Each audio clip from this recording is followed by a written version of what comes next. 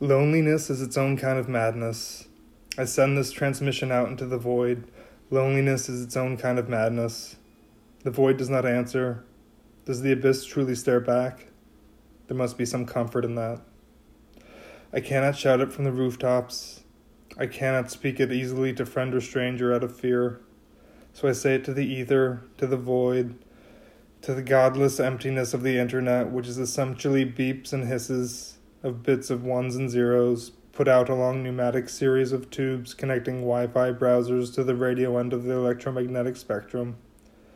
Loneliness is its own kind of madness. Jesus, you're in a dark place to say something like that. Breaking news from the darkest interiors of my brain. You are not well.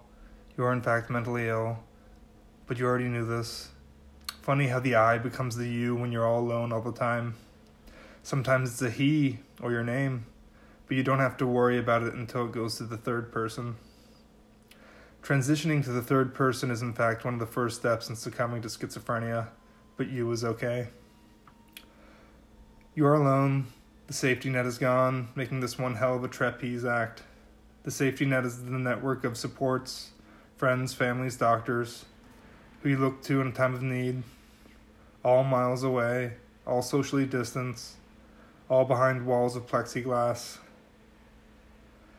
Well, you should define the trapeze act for our listeners. 1. Schizoaffective disorder, which is an affliction somewhere in the miasma between bipolar and schizophrenia. 2. Medicated by a psychiatrist to the best of his abilities. I say this so as not to worry you. I say this to say I'm not experiencing voices. I'm not experiencing major episodes of mania or depression as defined by the DSM. 3. Not suicidal or homicidal. No threat to myself or others. 4. Still I am not well. I'm alone with my thoughts. I'm alone with my thoughts. I can't get out of my head, so in an effort to get out of my head, I'm putting them down. I've had only 2 meaningful interactions this week to get out of my head. The first was my blind neighbor. He stood at the doorway to the apartment building waiting for someone to come. He had a cigarette in his hand which was unlit, because, as you will now know, the blind cannot light their own cigarettes. Open flames and no depth perception, or in fact any perception, are mutually disagreeable. I lit his cigarette and he talked to me for a few minutes. This and that. Jobs, work, girlfriends, petty anxieties. I said little but was thankful to be listening and speaking out loud. The second, a call to the hotline, which is to say the suicide hotline. All calls are recorded for quality assurance purposes, a robot voice declared. I'd be interested in hearing them, the ones that aren't depressing or boring. This was going to be both. You may not know that you do not have to be suicidal to call the hotline. I explained to the man manning the phone that I needed to get out of my head. It was around 2 a.m. and I couldn't sleep. I needed to speak to another human being and ask if he qualified. He went on for a few minutes and gave advice and said to call back any time. I am thankful. A passing thought. The phone operator is holy. The blind man is holy. I am reminded of the footnote to how, holy, holy, holy. But it passes. The momentary relief passes like all my thoughts. One into another, creeks to a stream, streams to a tributary, tributary out to sea. Great works have been written on loneliness.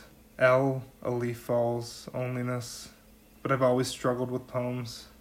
I can remember reading an article from a long time ago about a post on a message board. It said, I feel alone. Responses came pouring in. All other people felt alone too, and this post was bringing them all together. It had a viral moment in a time before we knew what the word viral meant, and a journalist reported on it.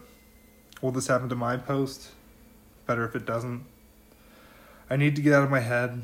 I'm tired of not being able to see my friends. I'm tired of polite surgical mask interactions with grocery checkout girl.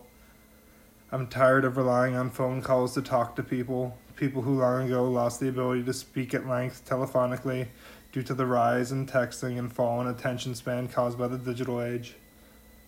What's in my head? In the absence of others, the wrinkles in the brain are filling with filling up with paranoia, fear, an endless monologue, and cigarette ash. The brain simply free associates. It starts on a topic, which segues to another, which segues to another.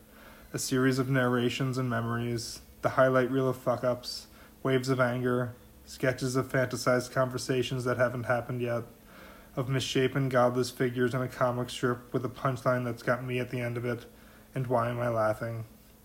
An inner monologue that I'm losing control of.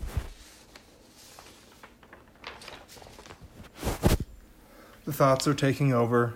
The captain is out to lunch and the sailors have taken over the ship. The lunatics have taken the asylum.